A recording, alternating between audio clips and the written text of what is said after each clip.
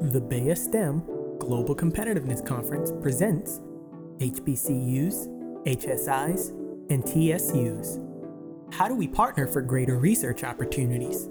A professional development seminar featuring great minds in STEM representatives, Director Bertha Haro and Dr. Juan Rivera, Chief of Workforce Strategy and Data Intelligence for the U.S. Air Force, Brian Stevens, Program Director for the National Science Foundation, Dr. Talitha Washington, and Albert Einstein Distinguished Educator Fellow from the Office of Senator Jackie Rosen, Alexandra Lang. There are over 700 institutions in the United States which are designated as minority-serving institutions, which serve a broad demographic across the nation. According to recent reports, they graduate more undergraduates in the STEM disciplines than majority institutions.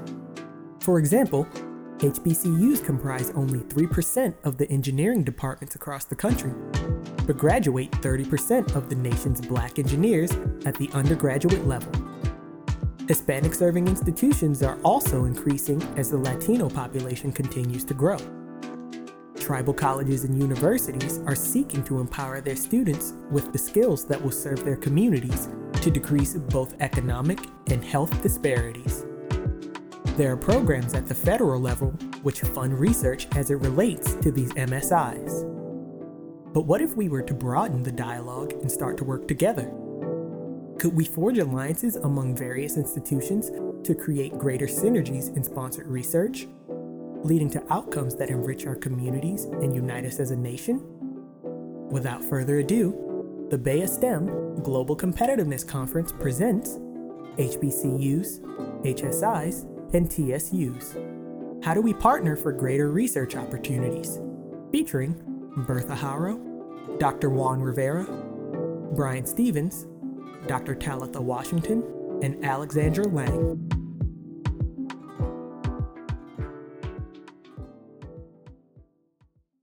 Yeah. So you started with, we were back in 1995. I remember in 1995, I was doing a semester abroad in Mexico as a mathematics major, and I had to literally wait to get a new department chair to let me go. It was not one of those things that people did back in the day, send your STEM students abroad. Now, we're all global, we want to do it. That to say that sometimes the young folks, I think I did, I'm not sure, maybe I got lucky, but young folks see things in the future. They see things that are needed skills for things that don't exist yet, things that could be valuable. So to let the young folks kind of follow their passions, learn what they can do, and it's also good to learn what you can't do yet, because it's always yet. I think it's great. And also providing experiential learning opportunities for students where they could actually experience STEM versus regurgitate in a way that they can take ownership, that this is mine. I can form an identity around what it means to be a STEM person. Because for me personally, becoming a mathematician, I remember getting a PhD and I was like, I guess I'm a mathematician now. I really kind of had to wrap my head around what does it really mean to be a mathematician, because I didn't see many people like me, or maybe people I wanted to be like, that were mathematicians. So how do you form that STEM identity where this is me, this is just something that I do. It doesn't need to be something that somebody else does. So providing those experiential learning for young people and letting them follow their own passions, even if it doesn't make sense, I think are some really good ways to go. Thank you. Dr. DeVetta? This topic actually has been on my mind quite a bit. When I was developing technologies, we would go through an exercise called Future Back.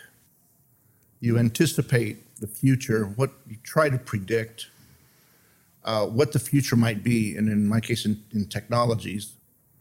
And then I would ask myself, what do I need to invest today to be on the path towards that future? So I try to apply that to building the nation's STEM workforce. What do I see in the future for the STEM workforce? What do college students need to become STEM professionals?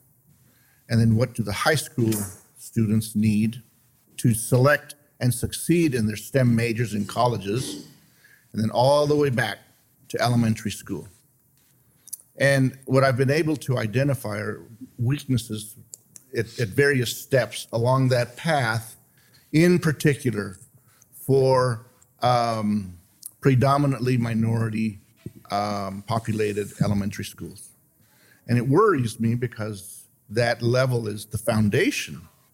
And that if our kids fail at the elementary school level in science and mathematics, they will certainly not be able to open the doors for the AP classes in high school. And if they choose a STEM major when they go to college, it will be in a position of weakness. And they may abandon that major or leave the university entirely. And so to me, the looking at the problem in an integrated manner, sort of a system engineering type of viewpoint is important. And I couldn't agree more with Dr. Washington as well, because if you try and just make kids memorize things in elementary school, they'll quickly become bored. So you need to give them that experiential experience, correlate what they're learning in arithmetic, in fractions. I struggled mightily in learning fractions, but thankfully I was able to, with help, able to figure out how to apply those concepts to real world scenarios that I could understand. So it's tackling the entire problem, breaking it up into manageable pieces, but making sure that all of those pieces are integrated together so that we can deliver the best STEM workforce for our nation that we're going to need for that future, that we need now, in fact, not just the future. Thank you. Ms. Lang? I would third, I guess, what both Dr. Washington and Dr. Rivera have shared. I have had the fortunate opportunity to be in Title I schools my entire career, and some of which were extremely minority rich, and that was an incredible opportunity because I was able to really see how all students learn and how you can't take a cookie cutter approach no matter where you are. But that hands-on learning opportunity for students is necessary. I, as a teacher, was able to partner actually with one of the universities in my state when I was teaching, and I was able to engage in a year-long study on problem-based learning. And as a result of, and all the teachers in the cohort were all at Title I schools. And so we developed curriculum and content, and we looked at what that actually meant in the classroom. So, for example, I was teaching 5th grade at the time, and my students, one of our science standards that they had to know was plant reproduction. They had to know the parts of a flower. They had to know how seeds germinated. They needed to understand the process. And so I had always shown them images, and we had, gone out in the garden and looked at things, but I didn't really fully understand how engagement in problem solving and real world experience would invest their learning at a deeper level. And so as a result of that grant opportunity, I was able to solve the bee problem with my students. And to be science-y, it's actually a current worldwide problem. If you weren't aware, the bee population is declining, right? So there's huge problems because of that with agriculture and the ability to maintain our food production levels. And so I told my students about this problem, who, as 5th graders, all they knew were that bees sting and run away. And so I told them about this problem, and we engaged in serious application of standards. So we understood decimals and measurement at a real world application. We went out and we looked at ratios of plants that were flower producing to plants that were not flower producing in our garden. And we understood the impacts of bee behavior, and they almost worked faster than I could at creating the learning experience, because they are all on they would get on an iPad or on a computer and they're sharing images of magnified bee thoraxes that have pollen stuck on them. And they were so excited about what the real world application was at a level that I couldn't have predicted. In theory, it was there, but until I actually did it, I couldn't have predicted that would happen.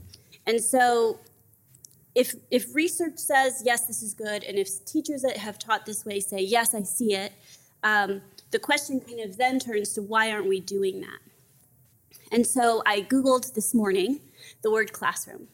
And it is rows of desks, sage on the stage, teacher in the front, kids raising their hand. And what we kind of unintentionally do is we are creating very polite and standard proficient memorizers who don't really know how to think outside the box if we don't give them the opportunity to engage that way. And so we have to really work intentionally to foster innovation for those 21st century skills. And they're sometimes called the 4 C's, the creativity, communication, collaboration, and critical thinking. And if we aren't intentional about building that in, then we have some really great behaved children, but we don't create students who can then go into their secondary experience in high school and into their undergraduate experience in college or in a CTE program or into a doctoral research program and really think beyond what somebody has just given them. So I think creating that hands-on opportunity is really critical. Mr. Stevens? So I'm going to agree with my panelists as well, but I'm going to take it from a different standpoint here and talk about how I am in DOD as far as looking for that skill, that future skill that we need, and how can we develop that earlier and give them that real world experience. So in my job, I'm looking at those skills and I'm going, how can we help in that math and science, engineering, get that skill set there, that critical thinking earlier. Kids early on in their age, they're kind of can do anything. They think outside the box. So when you come into a job, you're told you gotta do it this way and that way. But in research, you need to think outside the box. You need to come up with something innovative. So what we have done recently in the lab is that, in the Air Force Research Lab, is that let's see, can we give these high school kids real world problems and have them come up with some, and they won't even know that's a real world problem, and give it to them and develop those skills early on so they understand what they're doing in the classroom and how that relates to a real world application. It's even to the fact that we have this program's been around, we have right now for 3 years, 4 years, and we have a high school student who was published in Engineering Magazine, a high school student. Wow. So you can see you're taking this concept of saying, let them not say anything, they can do anything still. And thinking outside the box to get that innovation is what's needed in the world today and keep that innovation going. Thank you. This next question is both for Ms. Lang and Dr. Washington. In this new economy, how can the U.S. cultivate the technically talented minds needed to solve tomorrow's challenges with innovations in STEM? Ms. Lang? Sure. So I recently sat down and tried to calculate how many kids I've had over the course of my career, and it came out to about 1,000 tiny people. And at the end of the day, educators, all their goal is for these tiny people to grow up into highly functioning adults, right? Because we want them to engage with society, we want them to be civically motivated, we want them to be dynamically driven, to be able to be change makers and help run our global world. So I recently heard Dr. Diane Souvein, the president of the National Science Board. She was discussing industries of the future. And she had many poignant statements. But one of the things that very powerfully resonated with me was this. She said, just as illiteracy is not considered a virtue, it can no longer be acceptable to be bad at math. So we have this whole society, and when I think back to my 1,000 tiny humans, I've had a lot of them, even as young as 8 years old, who have sat in chairs in my room and said to me on day 1 or day 10 or day 100, I'm just not good at that. I don't know how to do math. I'm not good at science. I'm not a good reader. And somewhere along the line, somebody told them that, or somebody had them feel that way. One of my colleagues did a $100 math challenge where she challenged her kids, I think they were third graders, and every year they would come in, and she was the math teacher for her group, and she said, okay guys, if you can tell me a job that doesn't use math, I will give you this $100 bill. And for third graders who just maybe a year before figured out that 5 pennies isn't worth more than $1 because they figured out quantity, right? And what value was, that was gold to them. So they worked so hard to try to find a job that didn't use math. And nobody could figure one out. They're like, oh, we got it, the janitor. No, the janitor has to use math when they take their concentrated floor cleaner and add it to the water. So the point for her was that math is math. The math you do in third grade, that's adult math. Science is science. The scientific thinking you do in fourth grade, that's adult science. So skills are skills. And as we look at how to extend the conversation on experimental practice in research and development, it's been cited a lot lately that the United States is on a projection to be outspent by other countries within the next 3 years, especially in experimental practice. We're already being outspent by China in our research and development. And so the idea is that if we need to extend that conversation on experimental practice all the way down into our high schools, into our middle schools, into our elementary schools, because when a 5-year-old figures out that when I tip my glass over, the water runs, that's a property of fluidity that they can then apply as they're going through their education and when they're in their graduate degree in engineering. So it's very important that that we kind of are working hard to cultivate those technically talented minds. Thank you. Dr. Washington? So I'm going to answer about how do we cultivate academically talented minds, and just use the context of the Hispanic Serving Institutions program, the HSI program at NSF. The way in which we built the program, we engaged stakeholders in a series of listening sessions, anywhere from, we had one for the presidents, one for faculty and staff, and I said we have to listen to the students, so I held one also for the students. So the feedback that we received from all of these stakeholder meetings actually helped inform and shape the program. It's a congressionally mandated program, but we had to fill it with something that would meet the needs of HSIs and also push innovations at HSIs.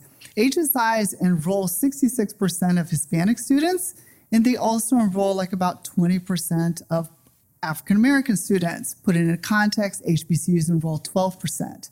So when you look at the melting, the diversity in HSIs, it's a highly diverse set of institutions, not just that about 50%, a little bit less, 46% are community colleges, so a large number of community colleges, but the student bodies at HSIs are really, it's a highly diverse context.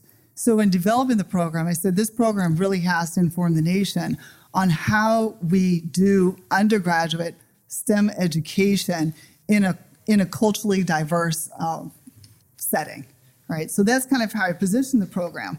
Some of the, I remember when you had the listening session with the students said the professors, they don't know who we are. They are disconnected from us culturally and probably a myriad of other ways. So oftentimes in education, we think we need to fix the students. We need to train the students. The students are the issue.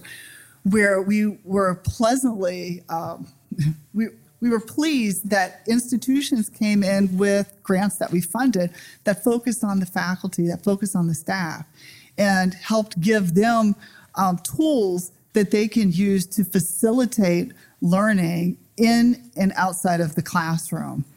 We also heard from students who said they wanted to engage in research experiences early and often.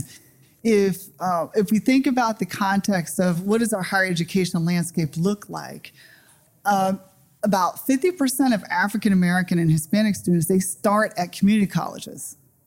So that's going to also be a challenge for HBCUs to look at how do we develop these transfer pipelines, also for HSIs. One of the priority areas in our program was that transition piece, the critical transition going from 2-year to 4-year, because oftentimes students will experience what we call transfer shock, right? You're a fish out of water, like, what happened here? So how can we help equip the students? What is it about the ecosystem, those institutional barriers that aren't letting students go to their full potential? So we've also funded projects where students would engage in experiential, in research learning at the 2-year institutions, because a lot of 2-year institutions are very teaching focused and not research focused. So we were able to facilitate and motivate projects, research projects at 2-year institutions to do research with students. Some of them also created internships with students. They created robust internships with students in partnerships with companies of the local communities. So I guess what I'm really saying is that when we think about what sort of skills that students will need, obviously everybody needs mathematics, right? I can say that as a mathematician, right? So mathematics is everything, whether you like it or not. I also think moving forward, the skills that is going to be needed is programming, computer programming. Computers are they're creeping into every subject area. I had a friend of mine, she's a biologist, her husband's a physicist, and their kid is an English major, right? But, so she's like, yeah. But she said, but my kid called me. She's taking computational linguistics, and she knows more computer programming than I did. So it's not computer for computer's sake just for STEM, but it's really computer for across the disciplines. So math, computer science, and the third one is this idea of convergent thinking. So when we think about convergence, remember back in the day, we talk about interdisciplinary. I guess the closest would be transdisciplinary. But really convergent thinking is having these multiple disciplines come together in a real meaningful way to solve these hard problems, where we're not siloed into here's that discipline or here's that discipline, where we can really move between disciplines. It's that in that interface where we can think about problems in a different way, so we can think about hopefully creating solutions in a different way. Thank you. Math is money, so it does rule the world. That's right. This next question is for both Dr. DeVera and Mr. Stevens. What are examples of current research partnerships that are helping to sharpen the technical research aptitude for students attending MSIs collectively? Mr. Stevens, we'll start with you. So within the DoD, we have come up with 3 centers of excellence. They're at Prairie View, North Carolina A&T, at Norfolk State. So they do stuff for big data, cyber, and autonomy. So with that DoD Center of Excellence, we've been kind of working with those universities to bring in students at our different research labs, as well as we have faculty fellowship programs. We can bring in those faculties into the lab to even help those faculty members understand what the problem is within the lab while they have their students there in the lab. They can again get that insight to what we're looking for, as well as how to get the next part that my colleague always talks about is funding from the lab. So with that, we kind of use this as a mechanism to see what the universities are offering, as well as see what the students can bring to the table and work on that next real-world problem. As well as we had an initiative with FIU, where they did some cyber stuff with our Rome Research, our information lab. And we brought in, from that partnership, they hired 3 students from that, PhD students from FIU, to come up there and do research and working in the lab as civilian employees. So as we continue to develop that, as my role as trying to help engage, be better engaged, and increase engagement with MSIs, I want to see that partnership grow, see how we can bring more students in as interns and then grow them into those areas where we we see the future need to be. And that is a multidisciplinary need. Thank you. Dr. De Vera? I'm going to expand my answer a little bit, and I'll apologize to you in advance if it begins to sound like a sales pitch. It's not intended to be, but I get excited about helping the kids so much. We have a program at our conference called the Early Career Faculty Program. It's funded by the National Science Foundation, and we reach out to HBCUs and MSIs to bring in early career faculty members of diverse backgrounds, of course. We bring them to the conference, and we present to them the deans that are there from across the nation to give them career guidance, to give them tips on how to manage the tenure process. It's so difficult to achieve tenure status at universities. But it's important because we want these individuals to have those professor positions at MSIs, at any university, so that because they become the role models. And just like Dr. Washington was saying a little while ago, the kids could say, hey, that person doesn't look like me. They don't know me. In fact, I had those thoughts when I was in college. So we're motivated to help develop early career faculty in MSIs and HBCUs so that they can look like the students that they are teaching and secure those advanced tenure positions in their universities. That's one program that we enjoy conducting. Second one is called the Educators Institute. And the thought behind that is that elementary school and high school teachers direct their passion to their students for 9 months, and the students move on to the next level, and then the next one. Eventually they graduate, and the contact with the student is lost.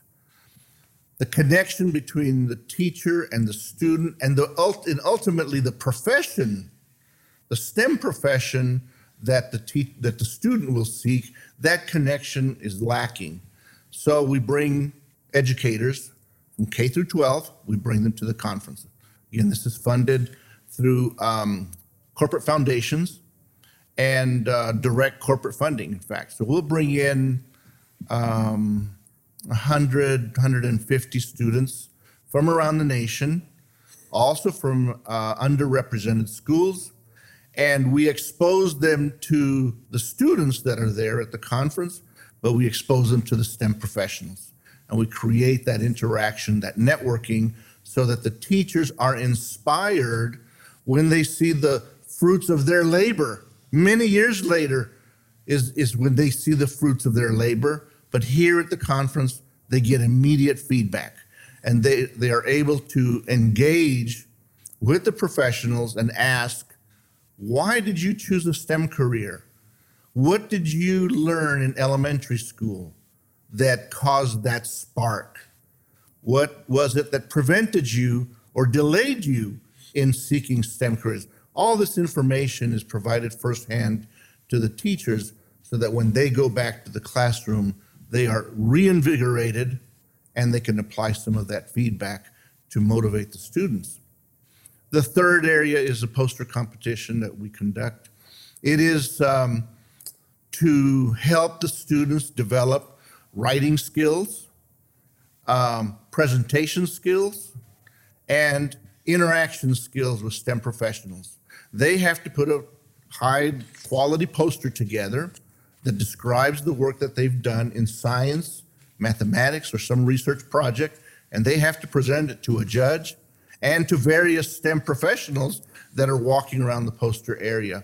And so again, that direct interaction, direct feedback to the student helps them develop their skills ultimately when they're in industry and or government, applying the academic knowledge, but now also the soft skills that are also so important in order to succeed.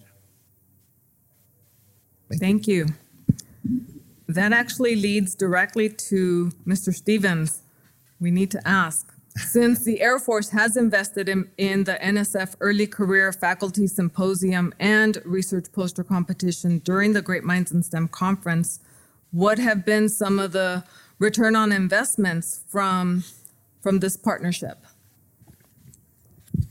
So from that partnership, the Air Force Research Lab has been able to increase how many people know about how to apply for grants, what is needed for proposals, as well as the opportunities for their students, as far as coming in as an intern, coming in for getting their scholarships, their master's or PhD paid for, as well as how they can even get equipment. Also, teach people who want to be faculty members. We also provide money for that. So it's just getting that awareness out there. The poster session is more or less of a way that we do this. We start this early on with K through 12 initiatives, where we go to the International Science Engineering Fair, Joint Science Humanities Symposium, and we're providing an opportunity for those students there in the poster session to be in contact with STEM professionals. And you talking about some world-class STEM professionals that come here and judge these poster sessions and tell them, okay, this is where you need help. And they sit there where we guide them in the area to help them be the best STEM professional they can be. If it's not with us, it's with industry. We're trying to help make this the best STEM professional out there for the U.S. government, U.S. as a whole. So we look at it differently, and we want to continue that partnership and see how we can keep going that. Great, thank you. And if they go to industry, they'll still support the mission critical initiative. So that's great. That is correct. Because people don't understand is when we come to these, like any event and start recruiting, the government is the one that funds Boeing, Lockheed, Northrop. So you have to think, we're sitting here and you may not be working for us directly, but you really are. Correct. We're all one big ecosystem, definitely. This next question is for both Dr. Washington and Mr. Stevens again. Besides ABET accreditation, what other factors should students consider in choosing a competitive STEM degree program that focuses on developing a research mindset? Dr. Washington. So, obviously I'm a mathematician, right? But with if you're going to go for engineering, you want the school to be ABET accredited, right? Yes. Let's just get that out the way first, right? It's just kind of a no-brainer. But you also want to look at what other experiences can one have. Because there have been studies that show that it's not necessarily the school that makes the student, it's the student that lives the experience and optimizes and, travels through and does all of these fantastic things, which culminates to a wealth of knowledge at the end upon graduation. So some students, what did I consider? I'll just talk from a personal perspective. When I was a junior in high school, I'm from southwestern Indiana, Evansville, Indiana. We did a school trip to Atlanta, Georgia on a Friday afternoon when it was warm outside. We visited the Atlanta University Center and we were like, oh my gosh, look at all these hot people. I'll keep it gender neutral. We're like, oh my gosh. Everybody's like driving Mercedes and BMWs. And and without thinking, right? I was 17, 16? We were like, they're driving BMWs and they have all these nice clothes and they're not drug dealers. That was the experience I was coming from, right? So I was just like, wow, no pun intended. This is a different world here, right? You'll get that later. You're listening to HBCUs, HSIs, and TSUs. How do we partner for greater research opportunities? A professional development seminar featuring Bertha Haro, Dr. Juan Rivera, Brian Stevens, Dr. Talitha Washington, and Alexandra Lang. Brought to you by the Global Catalyst for Change, the Bay STEM Global Competitiveness Conference, where we make the untapped potential possible. Be sure to check out our social media pages on Facebook, Twitter, Instagram, and YouTube.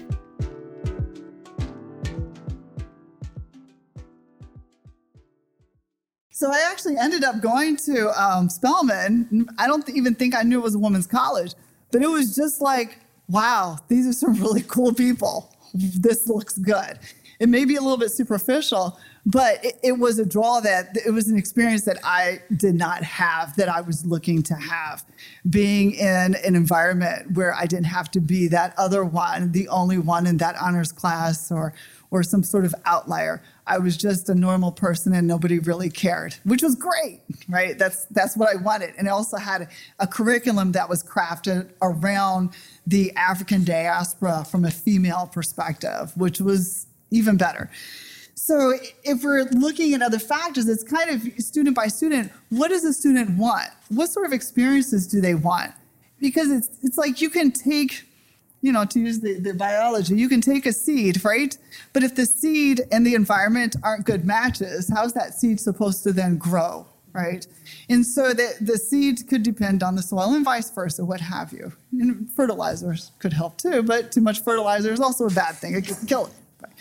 So it's looking at case by case. What does the student want to do? What do they want to explore? How do they want to grow? How do they want to challenge? If you're interested in double majoring, is that an option at the school?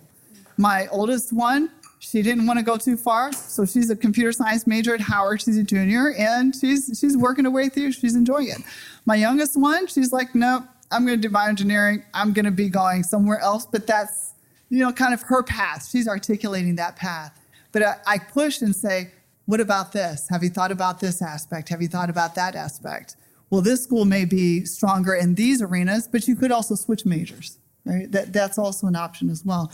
So looking for schools for the opportunities that lie within the major, but also the opportunities that lie around the major, either through double majoring, it could be a study abroad experience, it could be proximity to the Hill, it could be proximity to in University of Connecticut perspective, it was Horse Barn Hill, right? We had cows. So it all depends on what sort of experience is the student looking for, and also what can the school provide. So with I've done a lot of work in the HSI space where you have Hispanic serving institutions really asking the question, what does it mean to be serving the students? What does it mean to create an institution that really is serving the students? I'm not talking about, have it your way. But when the student walks in, do we have a welcoming environment? Are we inviting the student to join with us, with the institution in our learning spaces? Or are we creating these obstacles and barriers to weed out people, right? So that in the HSI space, there are a lot of conversations around how do we serve the students. I, as an HBCU faculty member, would like the HBCUs to join in with that conversation and say, how are we serving African-American students? It's not as simple as, let's give students more scholarship money, they'll stick around, that's enough, right? You can't do that. Everybody's shaking your head, right? People want to go where there's value, right? So how can we contribute value to the student experience? Is it through, do we have proper health services on campus, either in medical, mental health? Are we providing those services? How are we linking the dorm experiences to the academic experiences to create that robust connection between where students live and also where they play in the classroom, so to speak? And then how are we connecting the student experience with internships, with externships and intraternships, where you do an intern on campus? Like, how are all these pieces connecting together in the ecosystem that the student is experiencing as they go through the institution? So it may not be as simple as looking at a website. It may not be as simple as even a visit. Sometimes it's experiencing, it's asking questions. Why did you like a school? Why was this important? And looking at really what are the values of the school and how does that resonate with the students' values? In some cases, I think as institutions, I like to speak from an institutional perspective. Institutions, we need to rethink how are we portraying our value system, how are we conveying our value system to the students, and then how are we joining with students to go along that educational journey with us instead of, kind of pushing people away. Holistic approach. Thank you. Wow, that was good. And I agree with everything you said. So I'm going to add to it just a little bit. In my former job as a recruiter for the Air Force Research Laboratory, I would always ask students, what is your dream job? So the quicker they understand what their dream job is, if you can get them early on at the K through 12 area and figure out what they enjoy doing, Because when you have your dream job and you're going to work, it's not work then. So they're going there to do something that they enjoy. So when you're looking at a university, a student knowing what their dream job is, you look and say, okay, how can that university help fulfill me getting to my dream job? If it's in research development, if they want to do something in cyber or radar technology, hypersonics, you look and see how does that university fit into where you want to do that research in, and what opportunities have they provided to their students beforehand, and what's that connection with them in industry. I know I'm going to use a personal experience for me. When I was growing up, I was the only one in honors classes as only African-American male, sitting there going, it's only me, while my friends were going off doing the fun things. I'm sitting there in the class looking around going, where's someone like me? But during that time, it's like, I wanted to go work for NASA, was my dream job. So what happened? I went to Embry-Riddle Aeronautical University, where I knew that NASA was going there constantly in Florida to pick out aerospace engineers. So you do your research, just like you do when you go to a career fair. You need to do your research on the company. You need to do your research on the school. And that's what Dr. Washington was talking about. You do your research to see how is that fit into what you want to be in the future. So that's it in a nutshell. I don't want to go. I can go on a whole spiel, but No, that's great. Absolutely. Research. And now with, since we're no longer using pagers, we can do research everywhere. This next question is both for Ms. Lang and Dr. Rivera. What are elements of a robust K-12 university industry partnership that is training K-12 students, especially high school students, to embark on a STEM research and development pathway? So I'm in a very unique position right now, being a legislative fellow in the Senate. And part of that means that I get to write legislation and staff my senator, but it also means that I get to meet with a lot of constituents, both from my state, or from my senator's state, and from the nation. So large industry, large federal agencies.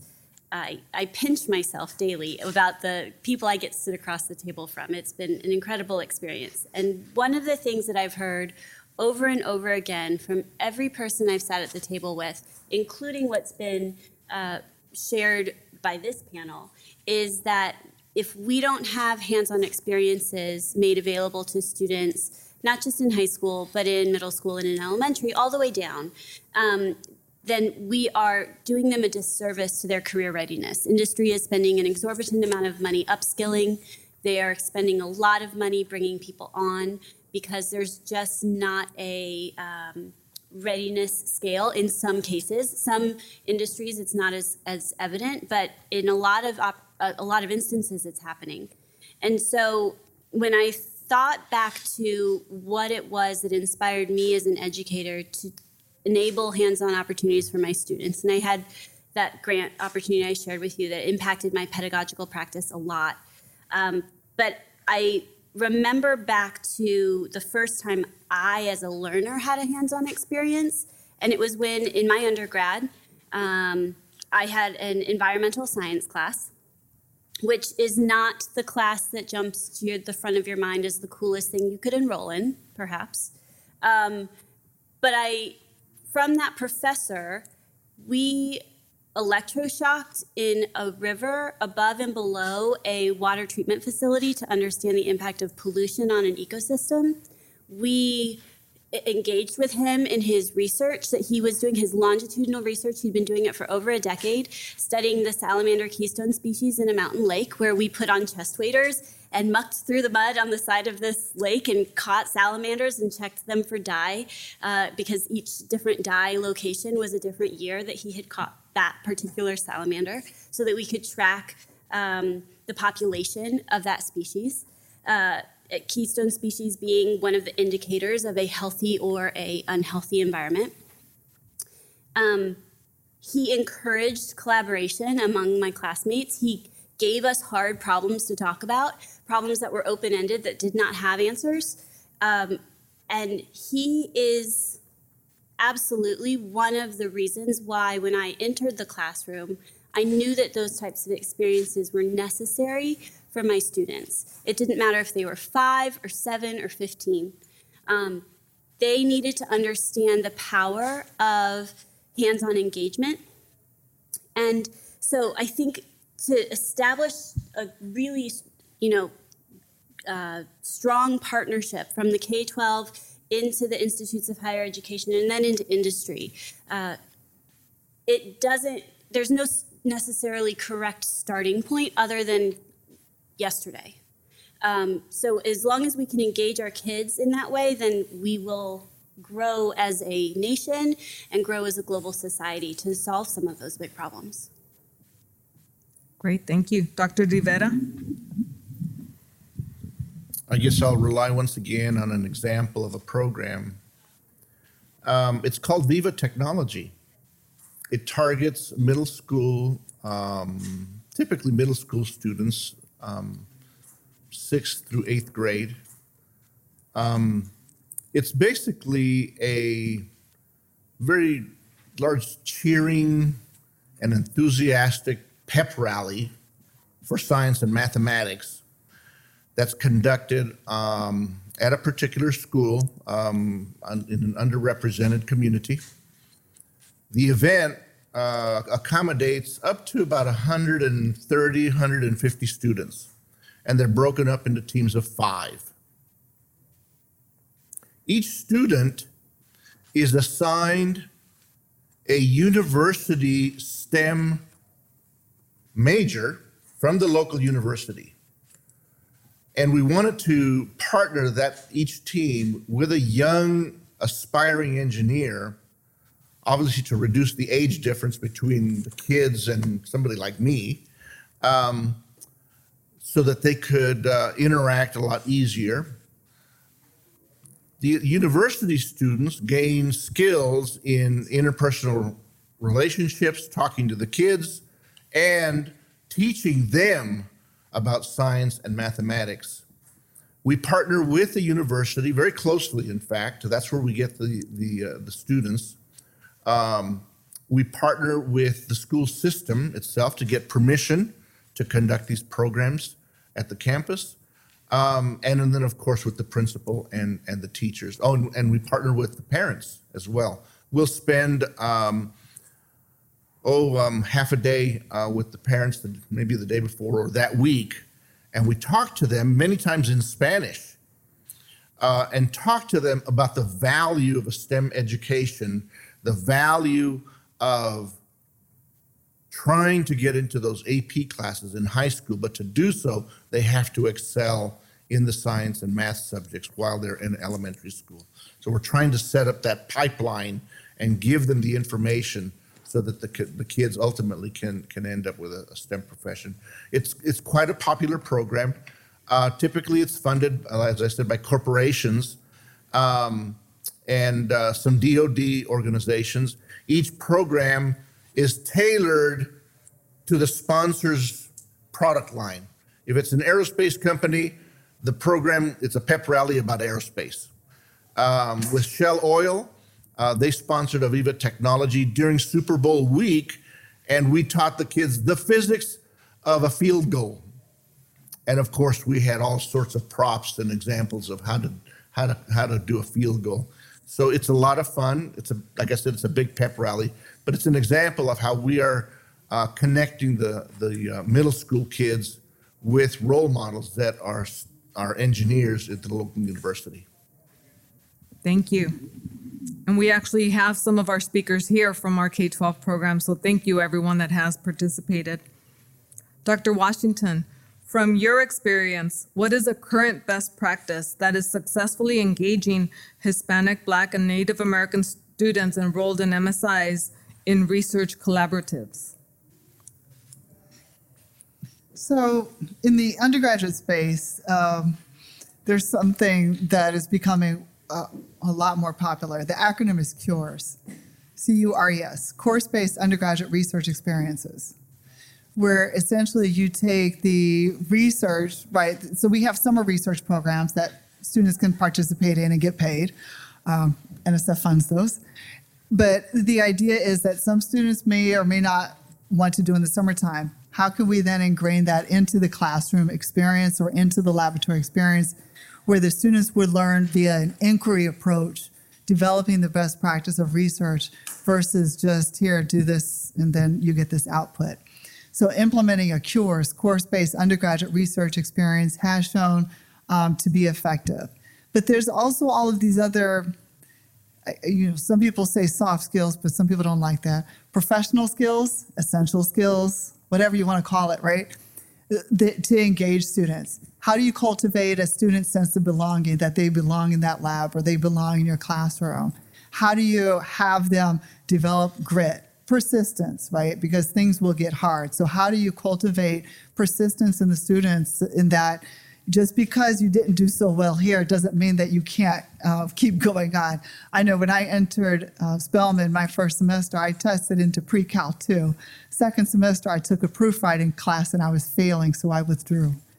If I didn't have, maybe I was insane, I'm not sure, but I think I had a large sense of hard-headedness at that, well, maybe I still do, but it was more inflated, maybe not self-managed. But I had a sense of hard-headedness. It was like, whatever, just, But then but if I didn't have that, whatever, I'll just do it again next year. And it was hard. I remember as a sophomore in college, I was complaining to a friend of mine he was in Morehouse, Eric, and he was engineering. I was like, this is hard. I don't think I can do this math major stuff. He was like, you want a job, don't you? I was like, yeah, just stick with it. It's like, okay. But the idea of him conveying to me, persist, have that grit, you belong here, just stay with it. So a year later, I took that proofwriting class. I got an A. So that taught me that the first time I did it, I may not have been prepared. So it wasn't that I couldn't do it, it's a not yet. Oftentimes we'll have students when they hit that first, I don't know what you call a slap in the face of a grade, and you're like, oh my gosh, my life is over, I'm stupid, all those bad things that all these people told me, they're all true. And then it can have this, it can spiral, right? Yeah, it can spiral if you don't have friends to kind of put that in check, if you don't have faculty to put that in check, because as a faculty member, I'll have students come in my classroom. I remember this one student in college algebra, she was like, I'm not going to learn. It was like factoring, right? I was like, you're going to factor. You're going to factor by group and you're going to do it now, right? I was a coach, so I can be a little bit intense sometimes. She's like, oh, I'm not going to do this. And then finally, at the end, I was like, look, you're going to do this? I'm going to stand on you. I have high expectations and I will give you high support, but I expect you to do this. After the semester was over, she, all along the way, she said, thank you for pushing me. In high school, she was able to slide. Before she was able to slide, that expectation was not on her. A lot of students that come to me at Howard, they don't have that expectation that they will excel, that they will have a high level of excellence because of how other people see them. Not because of how they see the value that they bring, but because of, racial stereotypes, those sorts of things, and categorizing. But when they come to me, I'm like, nah, I don't care what they say. You're going to sit in my class, you're going to be in the front, you're going to enjoy it, and we're going to have fun, and I'm going to tell bad jokes. That's it. I have a lot of bad, math, science jokes. Yeah, they're really bad. But it's like, I don't know, we have a responsibility. If we have been given much, right? And I know I work really hard. I'm not going to tell you about my 12-hour days. That's, because I have a new gig. But I work really hard. But I also recognize that it's also hard for the young folks who come through the pipeline, so to speak, who come through the different tracks. And to not undervalue that people are doing a lot with a little bit of resources. And how can I create an ecosystem where each student can thrive? Each student can find their science voice, their bio voice, their comp sci, that sort of voice, so that they can figure out their path. Because I think we're all a work in progress. So how can we help each other in this network, in this ecosystem that we live? Because we're running at a deficit right now in producing STEM majors. Think about it. Our academies, were not built for us. They were built for the white males to succeed. So that was back in the 80s. You had all the white males in the higher ed space, so you could go with that. We had the pipeline into STEM. But now people are freaking out because that base is no longer there. We need to rethink how we're doing things. We need to rethink how we engage people in STEM. And we need to essentially broaden this in a very serious way. It's a national security issue in my mind, and also a robustness of the nation. But that's going to be our real challenge. How can we rethink STEM? Keep it at high level, right? We're not compromising any sort of quality or robustness in the field, but how can we make it a place where everybody can just hop in and do their thing, do their STEM thing? Absolutely. Thank you. And self-identity definitely goes a long way. I have this final question for Mr. Stevens, and then we're going to open it up to anyone in the audience that may have questions.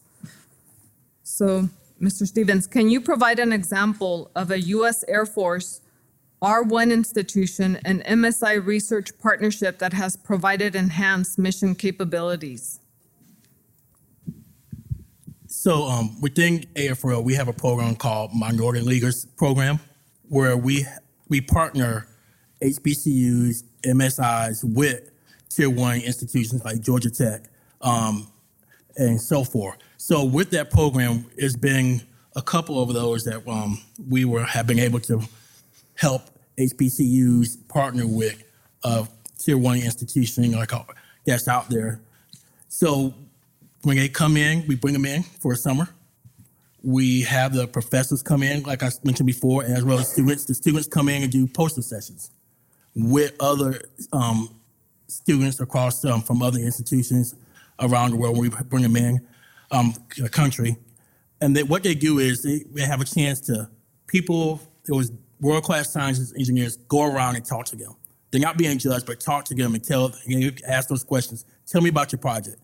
And they get guided even more. Even the generals within the lab come around and talk to them. I've been there a couple of times to talk to them and say, what is your, I'm a recruiter then, my recruiter hat comes on. And I'm like, what's your dream job? Where do you see yourself at? What do you want to do? How do you want to pursue your PhD? And have them go a little bit more in detail. So from that, that partnership was not supposed to be, it's supposed to be help build up minority institutions. But now we're going, okay, we're building that institution, HBCU or HSI, but now it's like, how are we hiring any of those students into the government? And how can we do that better? Because we're already building that relationship early on. We should be able to tap into those students when they come into the lab, tell them about the opportunities, tell them about the DoD SMART Scholarship for Service program, tell them about the other opportunities within the lab where we can have you come in, work for the summer, have you go back and it's just the opportunities that are available to them that they are not aware of. We even I know we talked about this earlier, but I want to touch on this a little bit more. The lab has done so with 2-year institutions. So that's a part where we do not really, as a workforce, we don't look at those institutions. But what we did is we went to a 2-year institution in Ohio and started recruiting those kids at a 2-year institution. We paid for their associate's degree, again, help them transfer to a 4-year institution in Ohio, and they was able to get their bachelor's degree. We powered that out. In that pilot program, we have 14 kids, 2 of them that make it, but the rest of them are still there. They're part of the Air Force. Some are in the lab, some of them are in other parts of the Air Force, in the Air Force Lifecycle Management Center, or in the National Aerospace Intelligence Center, but it's an untapped market there that we tapped into and said, this can't help. Because like it was mentioned earlier, a lot of minority students go there, or underserved people go there first because they're doing other things, taking care of family, or whatever that case may be, and they're going there to get that start. And we tapped into it and was able to find a pipeline there as well. Wow, that is amazing. And that is helping students think beyond their current dreams. Correct. Wow. We do have an open session for anyone in the audience that wishes to address. Good afternoon.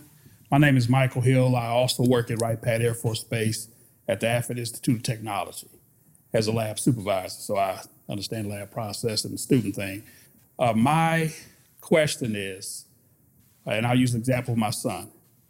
He went to state, as you say, go to do the presentations as far as the science fairs, the poster board. So he made it he was the only student out of the Dayton region that made it to state and won, but wasn't able to represent the state of Ohio because Wayne High School, Huber Heights, is not connected to STEM.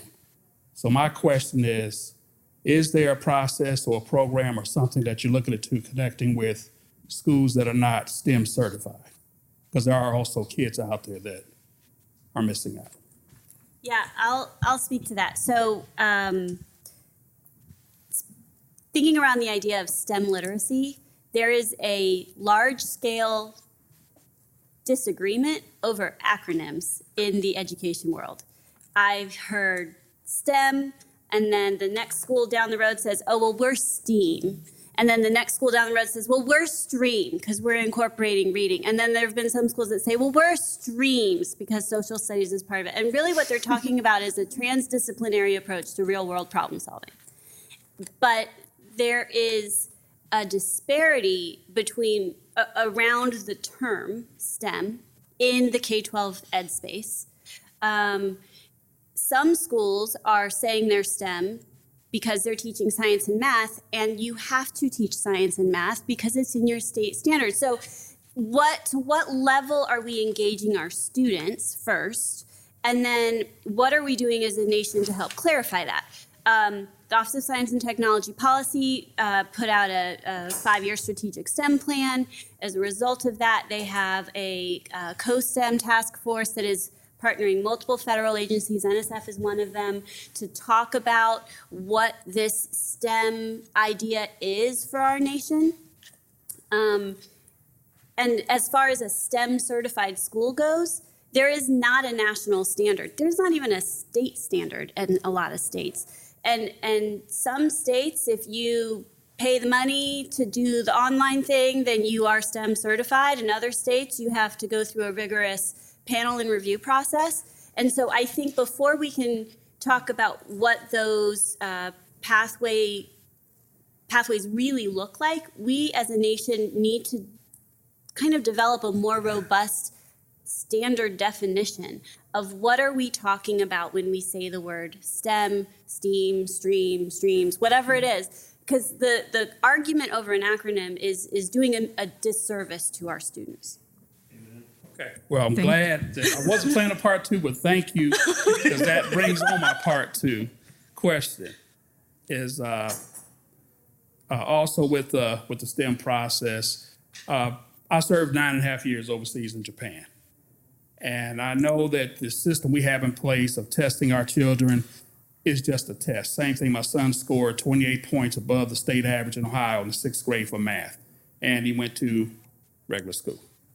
So what I've noticed in the society of Japan, you start testing, and they start to build you on a career path as far as when you take the test as meaning. So if you test high in, say, logistics, you're going that path. Doesn't matter if the school's across the street from you. You've got to jump on the train and go to the school for logistics. Same with engineering, mathematics, whatever. So your peers, as in our schools are set up now, you don't get math, so you're a CD student. With those who are STEM mindset are getting straight A's. But under that system, you're with your peers. If you're good in logistics, all of you are AB students. If you're good in math, all of you are AB students. So is the state or federal government working on a process to make the test scores more career-oriented to help our children develop the careers and not jobs?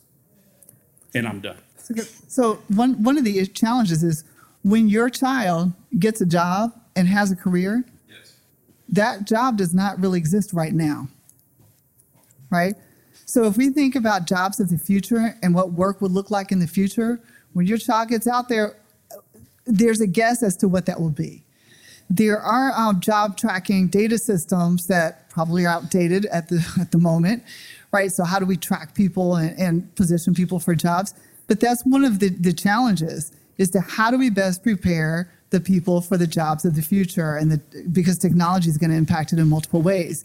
And then if people get the jobs, that's one thing that the Convergence Accelerator NSF is looking to motivate funding for, is how do you do this idea of reskilling or upskilling people who are in the workforce that need to gain new skills because technology is now coming and disrupting the system, and you need other skills to actually manage and negotiate the workplace. But how do you do this at scale? Not just a one or two or a dozen, that sort of thing, but how do you do this for a workforce at scale? So that's one aspect. One second aspect is you could come to Maryland. I'm teasing. So my kids went to public school, public high school, mostly minority, where it's an academy high school. You go into an academy, engineering, biosciences, IT, or global studies. Every elective course would be in that academy. That meant we had a horrible band, right? Because the fine arts, right? But my oldest one did the IT academy, so she ended up taking computer programming every semester. My son did the engineering magnet academy, and then my youngest one is doing biosciences. She's a junior in high school, but it actually takes courses at the community college. So in 2 years, she'll have her associate's degree in biology and before she gets her high school diploma. So and again, this is a mostly minority school, right? So it depends sometimes where you live, how you live. When I lived in Indiana, I recognized the STEM limited experience my kids had as students. I see my students too. So I developed a summer program, a 1-week program for middle school students. It was a summer math and research training in Evansville. That's what I did. It was for middle school, mostly African American. They had high school mentors. So there are different ways you can go about doing it. If you want to see it done, I always say roll up your sleeves and do it. At my church back home, they have Bits and Bytes program in computing for the students. So if there's something that really is interesting that you see as a need, do it. Yes, yeah, I'm on the school committee, as parent committee, but only the Booster Club runs it. And we're working a partnership in our mentoring program in our church. There you go. Christmas High programmers for Legos and trying to get them to the next level. But you're in Ohio, proximity to Ohio State. What's your neighboring institution? University of Dayton, Wright State University, Central State University, and Sinclair University. Okay, because I have colleagues at Ohio State who can hook you up with different if you want connections there. Excellent. That's what this session is about. We are out of time. So, Mr. Miado, if you want to say your question, but I'll state my question and maybe we could talk about it offline. yes. Going around the federal government, I found Department of Education, FAA, didn't realize you had to be an ABET accredited school of engineering or computer science to offer a job. And HSIs, I think there's 33 right now that are ABET accredited out of the 400 and some. And HBCUs, there's only 11 HCBUs that have an ABET accreditation. Do we know of any programs that are trying to broaden that ability with the federal government? Because it's going to limit the number of minorities to enter engineering if they're not where our students are going to school. So that was my question. Let's pause on that and we'll take that discussion in the hallway. Thank you, everyone, for joining us. In closing, I would say that we have learned that education is not learning the facts, but it is training the mind to think. And that's by Albert Einstein. And we do have our Albert Einstein Fellow here as one of our panelists. Fellow. Thank you. Thank you.